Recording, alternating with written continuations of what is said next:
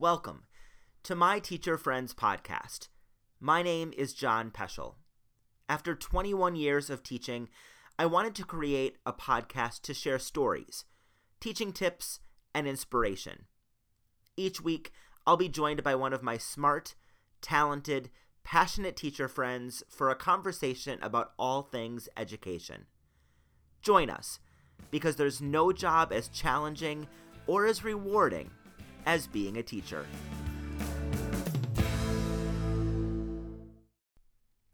Thank you so much for downloading today's episode. It really means a lot to me. Today, I sat down with my good friend Kristen, who is a former high school math teacher, now a new teacher mentor. On today's episode, we talk about why learning math is so important. Kristen shares a teaching tip about responding to the invisible subtitle of what students are saying, and we talk about the phases of teaching that all teachers, especially new teachers, go through each and every year. Enjoy today's episode of My Friend Kristen.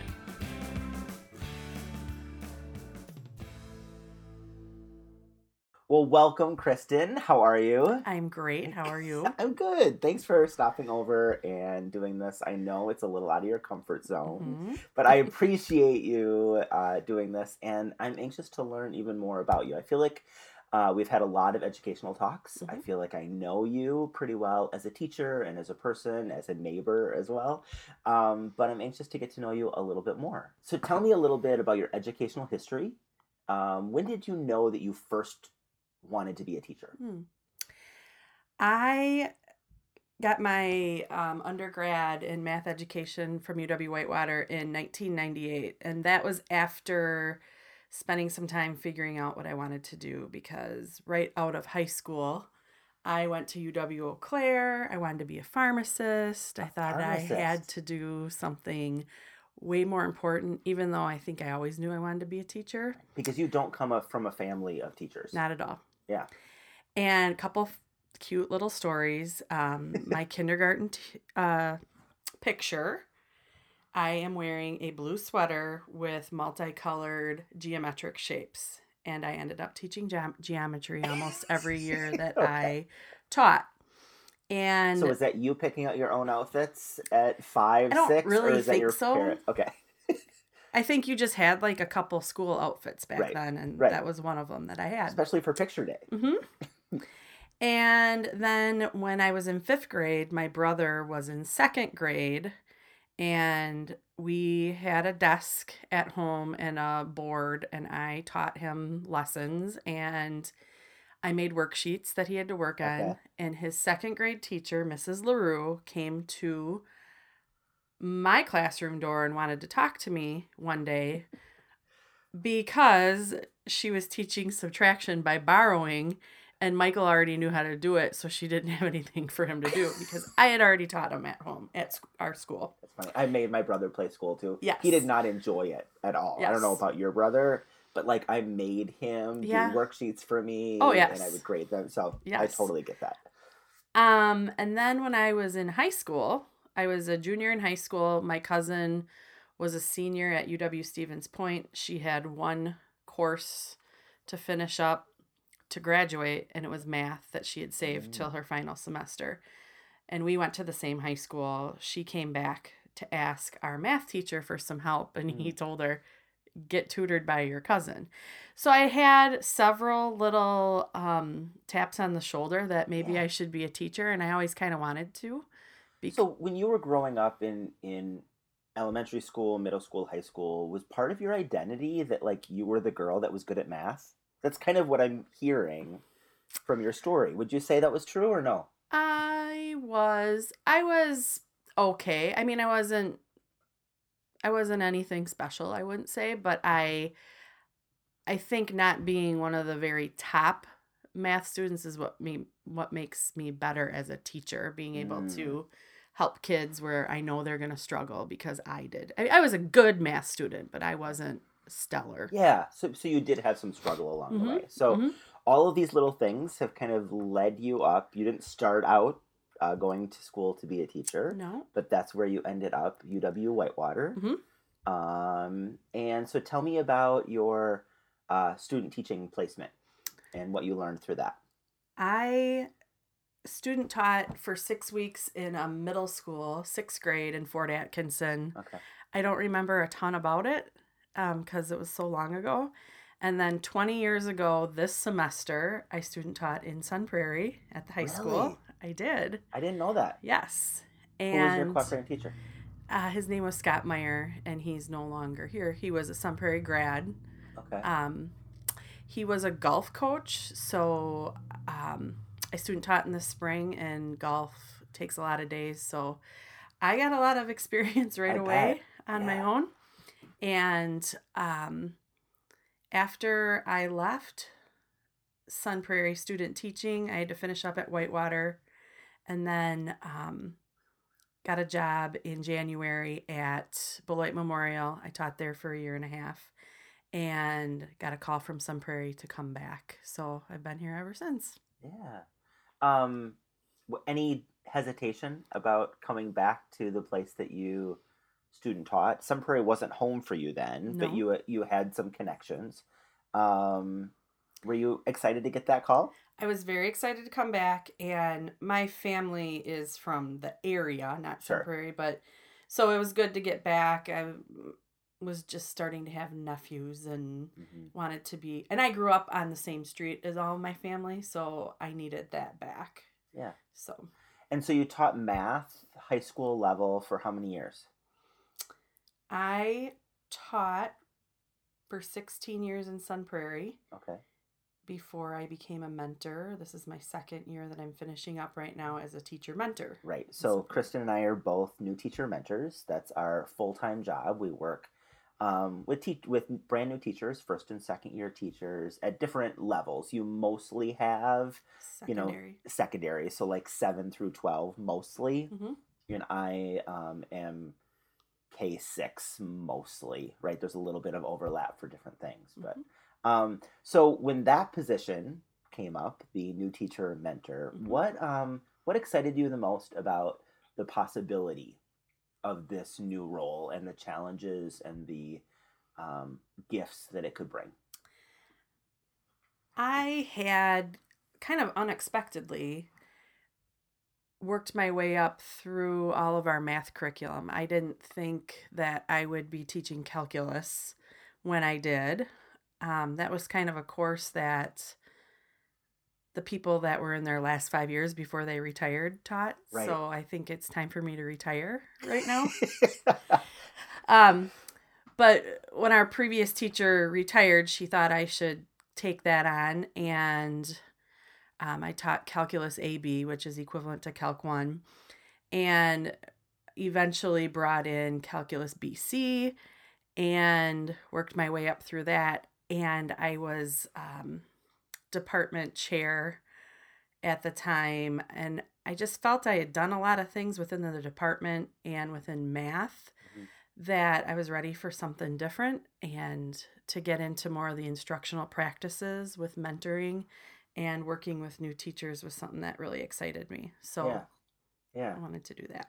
And so what do you see next in your world? I mean, you're enjoying your job. You are sticking around in the job for a while. What do you see in 5 years? Well, in a couple weeks, I will be starting a program with Concordia University to pursue my principal and director of instruction licenses. I feel like that's just a good fit with the instructional work that I do now with mentoring that both of us do. Yeah. I'm not sure what I want to do with it and if I want to use it. It just seems like the right thing to do, and then see what's out there and see how things kind of unfold. So I'll start that program in a couple weeks and then hopefully finish up within the next couple of years. Yeah, and when you were a teacher, so I'm kind of jumping back here. You were also a coach. Mm-hmm. Yes, I so was. talk to me about what did you coach? I coached volleyball, and I coached a little bit of basketball. As a high school athlete, I wanted to be involved in basketball forever. Right. And that was basketball really your number one and volleyball number two when you were growing up? yeah. And Okay. softball, it's hard to decide, but basketball was definitely my number one. Okay. I thought I was going to marry Michael Jordan. It hasn't happened. Okay. So I took my first job in Beloit, and I grew up working with children's programs and things like that, mostly with basketball. Mhm. And when I worked at Beloit, I did coach girls basketball and girls volleyball at the freshman level. And when I came to Sun Prairie, there weren't really opportunities for basketball, and I was starting to realize maybe I really didn't want to do that anymore anyway. Oh, okay. And I was able to join the volleyball coaching staff, a lot of dear friends on that staff, and I did it for 7 or 8 years at the freshman level. At that level, it was really successful. Mhm. I loved it, but I realized I didn't really want any more than that, where I used to think I wanted to be a varsity coach, Right. and that was my number one thing, but I have more priorities than that. So Yeah, I'm a coach as well, Mhm. and so just finishing up my 14th year of coaching forensics, so speech and debate, which is different but similar to coaching a athletic sport. What would you say was your favorite part of coaching, and what would you say was the most challenging part of coaching? the best part, which goes through all of my classroom work in math classes, is just the relationship piece with kids. And I was involved with coaching, but also in seasons where I wasn't coaching, I would work the table for basketball or whatever sport there happened to be. I'd work track meets.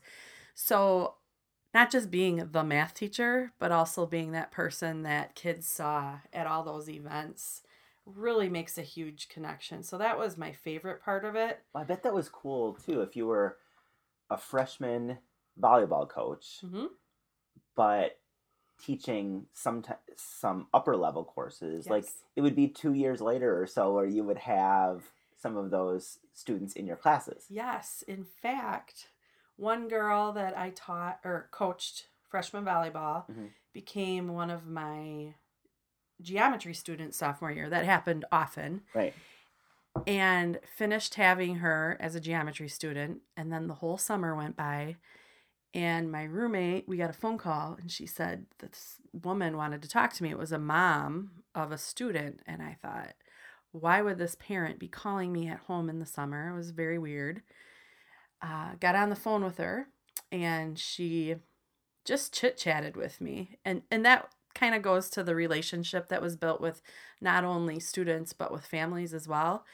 And it turned out the reason she was calling was because she wanted to set me up with a guy. And I've been married to him for 12 years now. Are you kidding me? I'm not kidding you. So a parent of a student that you had in volleyball and then in class calls you up and says, "There's this guy that I really want you." Yes. That's so weird. I did not know this part of the story. Yes, that is what happened. So it And was here we are. really volleyball Mhm. that brought you and your husband together. Correct. All right. So best part has been relationship, Yes. and I would agree with that. So I taught elementary school, and then would coach high school, and so I never had students in my class at the same time. Right. Or after the experience, the coaching was the after experience. Mhm. I had them in third or fifth grade, and then I would have them in coaching. What do you think was the biggest challenge in coaching and teaching and all of that? I think it goes right along with that. Leaving coaching was really hard. I did leave when I was going to have my first child. My husband travels for work, and I didn't really want to do it anymore. I wanted to do this family thing. Right.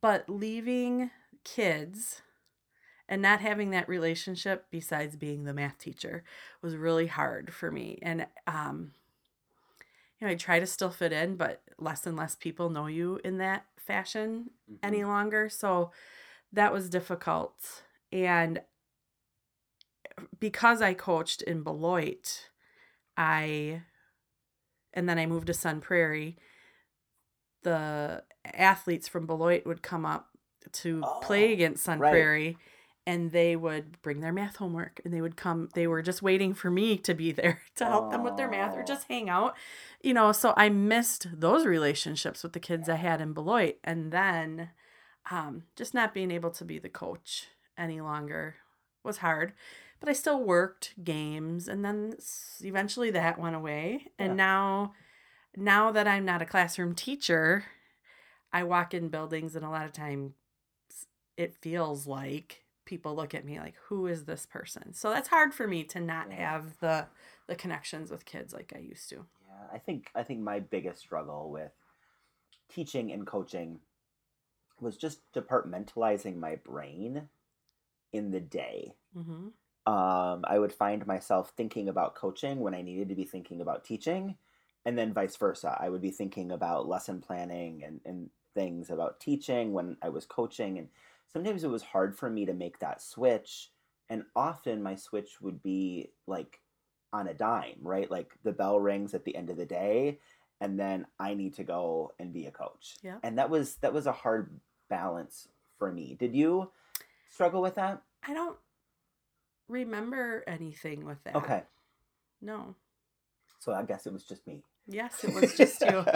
All right. Well, we're going to move on to the next section. It's the timed test section. So as a math teacher, when you were in 3rd grade, 4th grade, did you have timed multiplication tests? Yeah. Okay.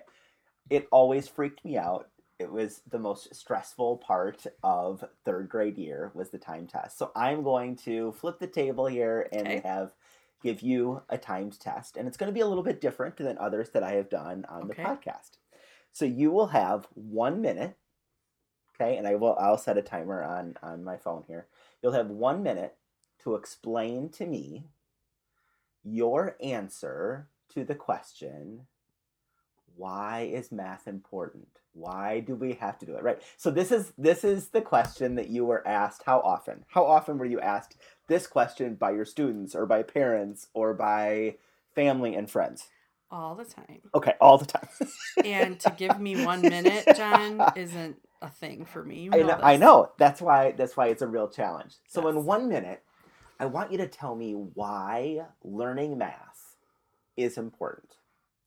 Are you up for the challenge? Are you ready? I think so. Okay. Ready, set, go. So in math, we learn a lot of formulas. We learn all kinds of applications and things like that. And it's not necessarily that we're going to take those specific formulas with us into the real world. Some people definitely will. But it's more about the growth with brain research and things like that and what kind of connections you're making and growth. So, for example, if I ask you what's 2 + 4 and you say 6, no connections have been made whatsoever. And when we are involved in deep problem solving and we have tools to choose from, we are able to make those connections, and math really helps us with that brain development. That's it. It was that was 1 minute. No, I'm like, I haven't even gotten started on this. Like, that's not an answer. That's part of the challenge, right? No, what else would you like to add? I will let you go past your timed 1 minute. But the reason I bring it up is because, that's one of those questions that never seems to leave. Right. And that, what I just said, wouldn't be acceptable to a lot of people, but we think about how we want our kids to be problem solvers, not only with what they're going to do in their job, but just decisions that they're going to make in life. And their brains aren't wired that way right away.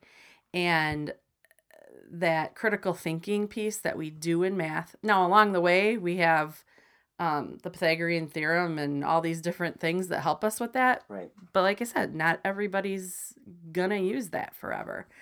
But it does help develop those skills that we need to make good decisions. So I equate it to people in the medical field. I've talked to some people, for example, a physical therapist who said, I know I needed to take calc in college, not because I'm using any of those skills when I'm doing physical therapy, but because a patient will present themselves with symptoms, issues, and somebody in the medical field, a doctor, whatever, has to take that information and the tools that they have and make a guess as to how they're going to approach it. And in math, you do that too. Sometimes you run into a dead end and you got to go back and start over, and that's okay. And I think we've made people think that if you didn't do it right, then that's a bad thing. But it really helps with being able to go back again, reevaluate, and figure out what tools you're going to use. So in the medical field, it's not an exact science. Mm-hmm. And sometimes you have to go back and take another guess. And sometimes the treatment works and sometimes it doesn't. And you have to go back to the drawing table. So that's kind of a way that I like to equate math. Do you feel better about that answer now that you had a little bit more time? A little bit better.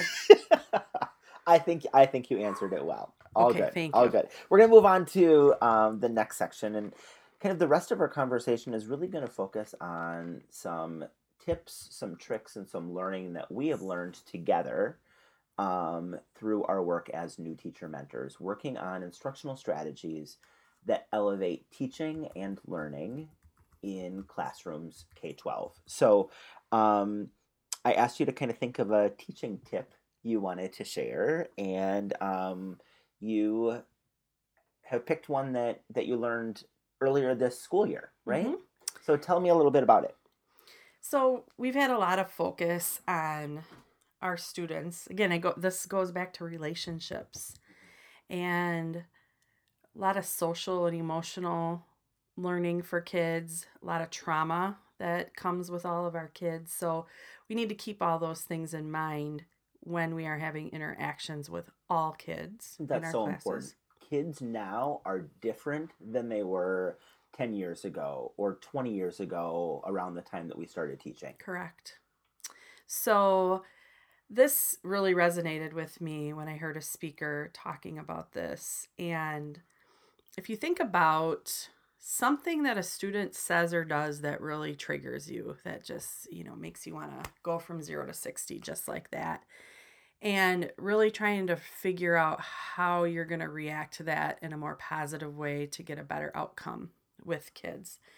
So think about that situation, and then instead of responding right away to it, stepping back and thinking about what is a possible invisible subtitle for that. What is the kid actually screaming for or asking for or needing or whatever that might be?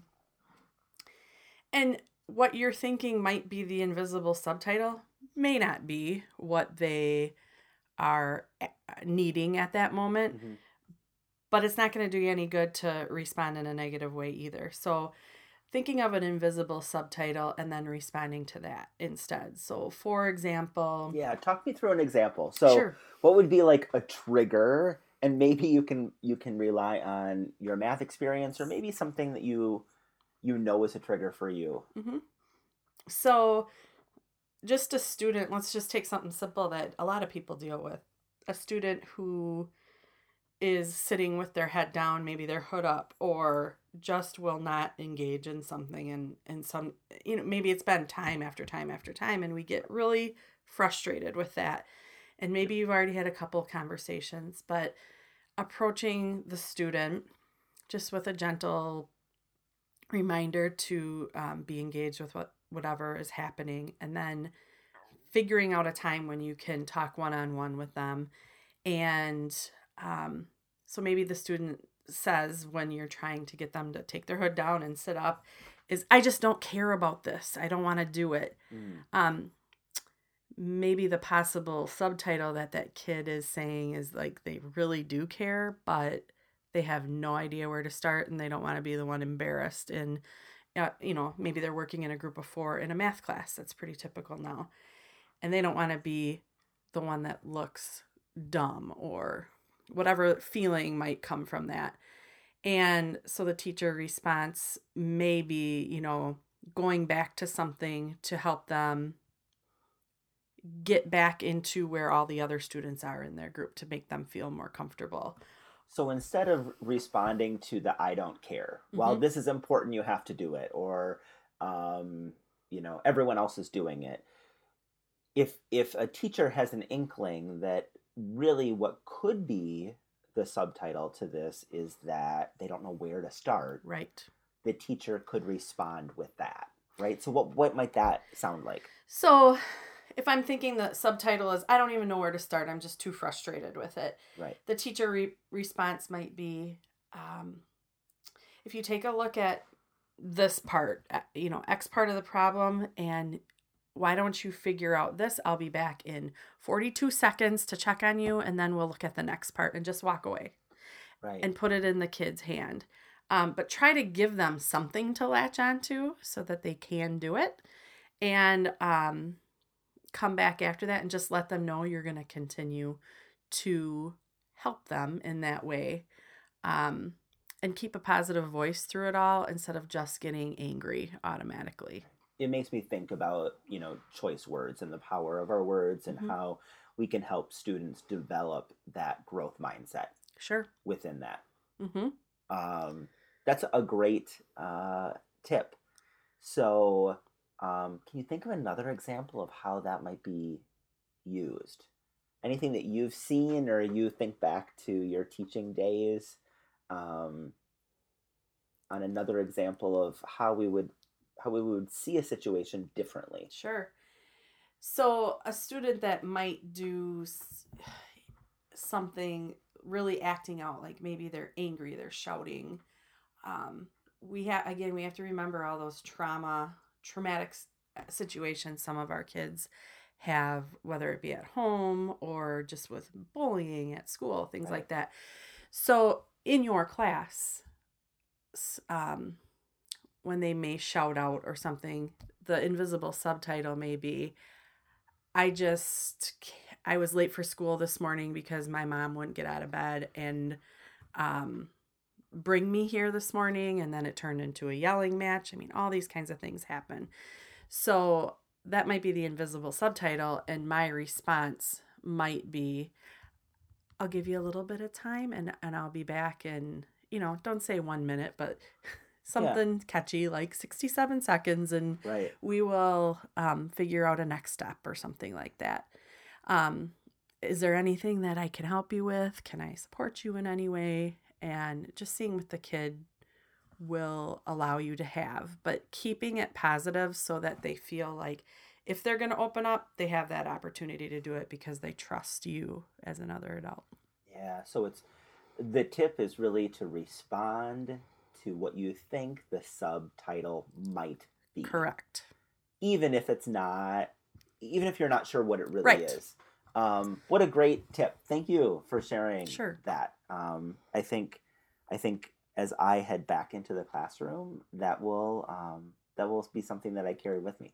So next we're going to kind of dive a little bit deeper into some learning that we have done together around the attitudinal phases of new teachers.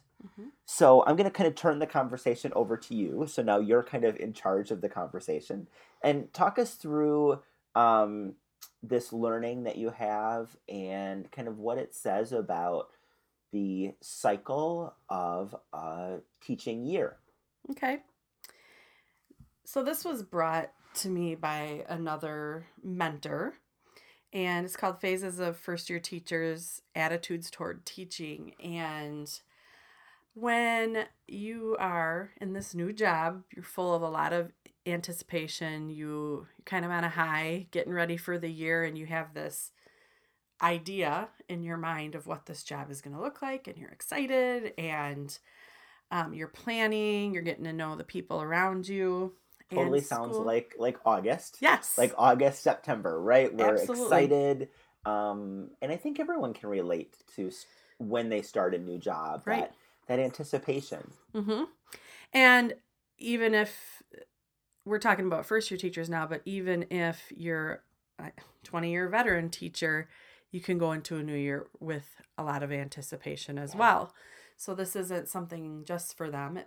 The stages might look a little bit different, but we're going into the year, we have a lot of anticipation, and then start working and realize there's a lot more to this job, especially as a new teacher, than what we knew about before. We're trying to work with every kid, and there may be issues at home that they're bringing in.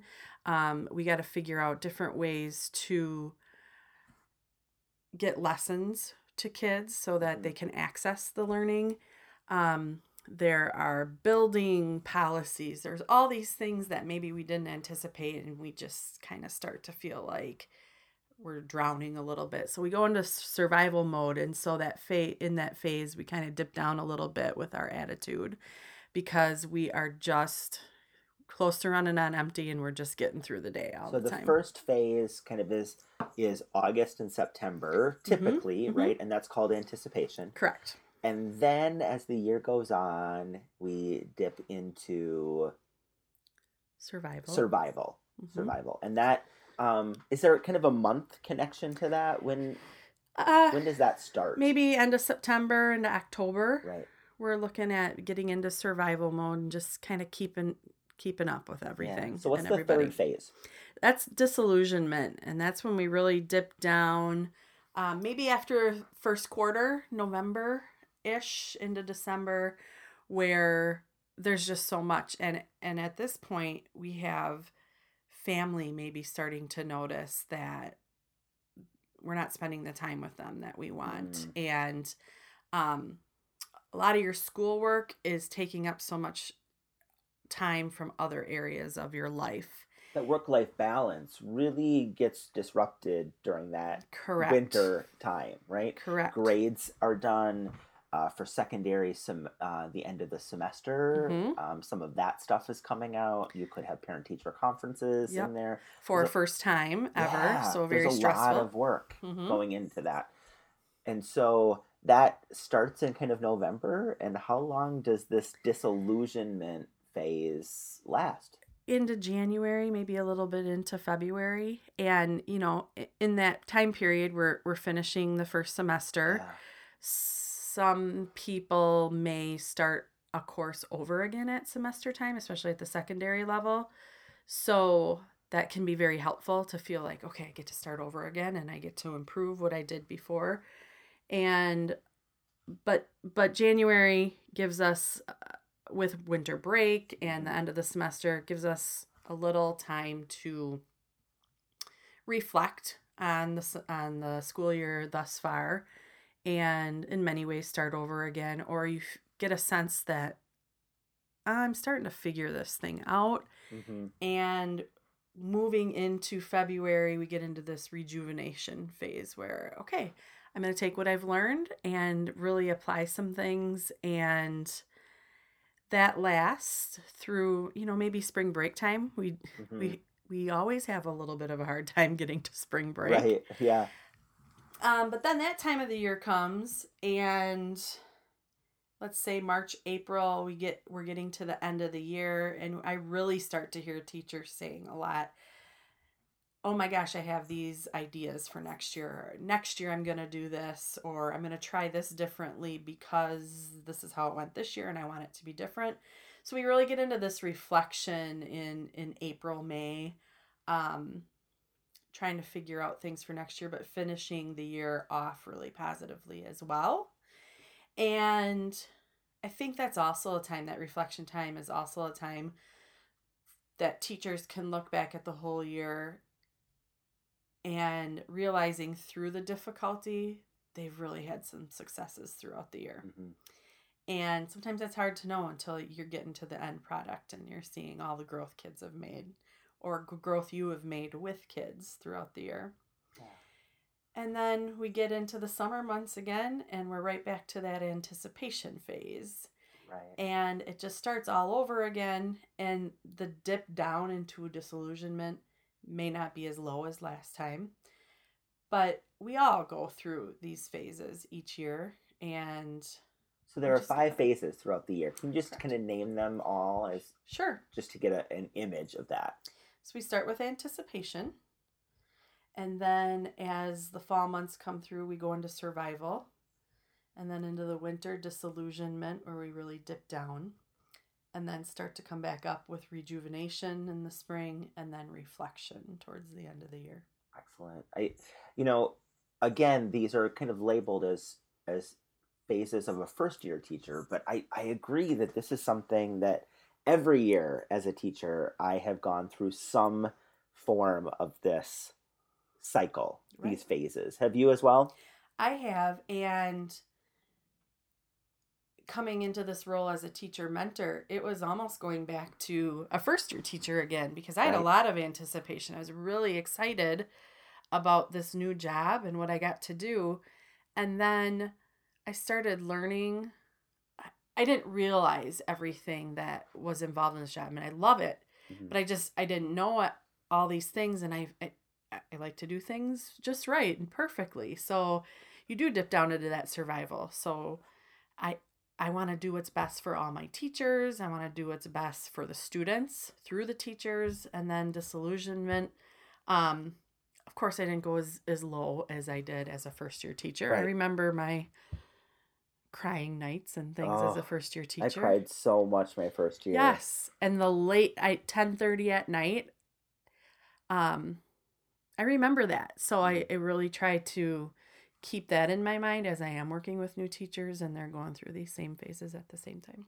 So why do you think this learning and identifying these phases is good for all of us to know?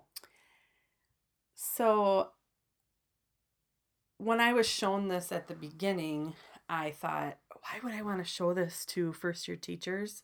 Because it sounds kind of dreary. Right. But I have presented it to teachers and they feel just this sense of relief, like I am normal. And we do have an article that we share with teachers that goes along with this. And when they start reading it, they say, this is me. I did that. Or my boyfriend said that. Or they can identify with a lot of things that are in the article. So it's super important for them to know this is quote unquote normal and you're going to feel this way. It's a tough job. A lot of jobs when you get into a new job, this is difficult.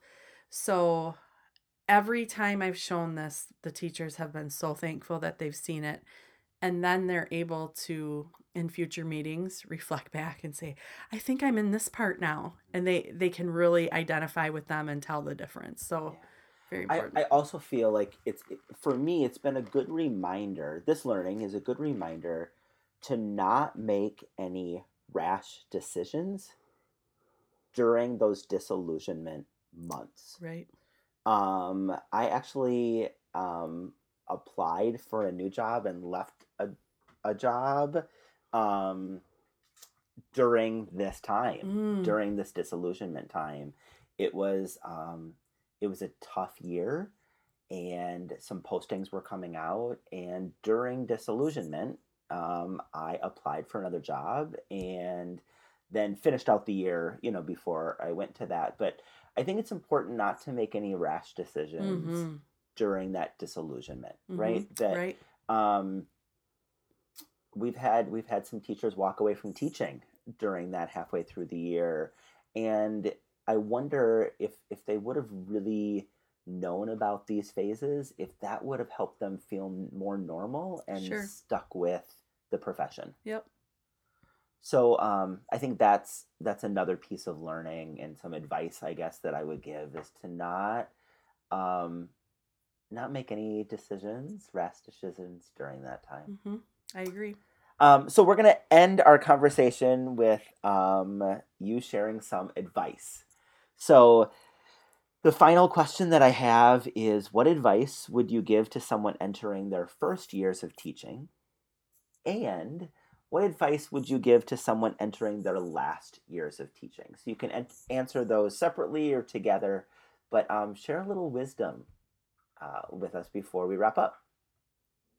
So for beginning teachers, I think it's really important that you understand that not only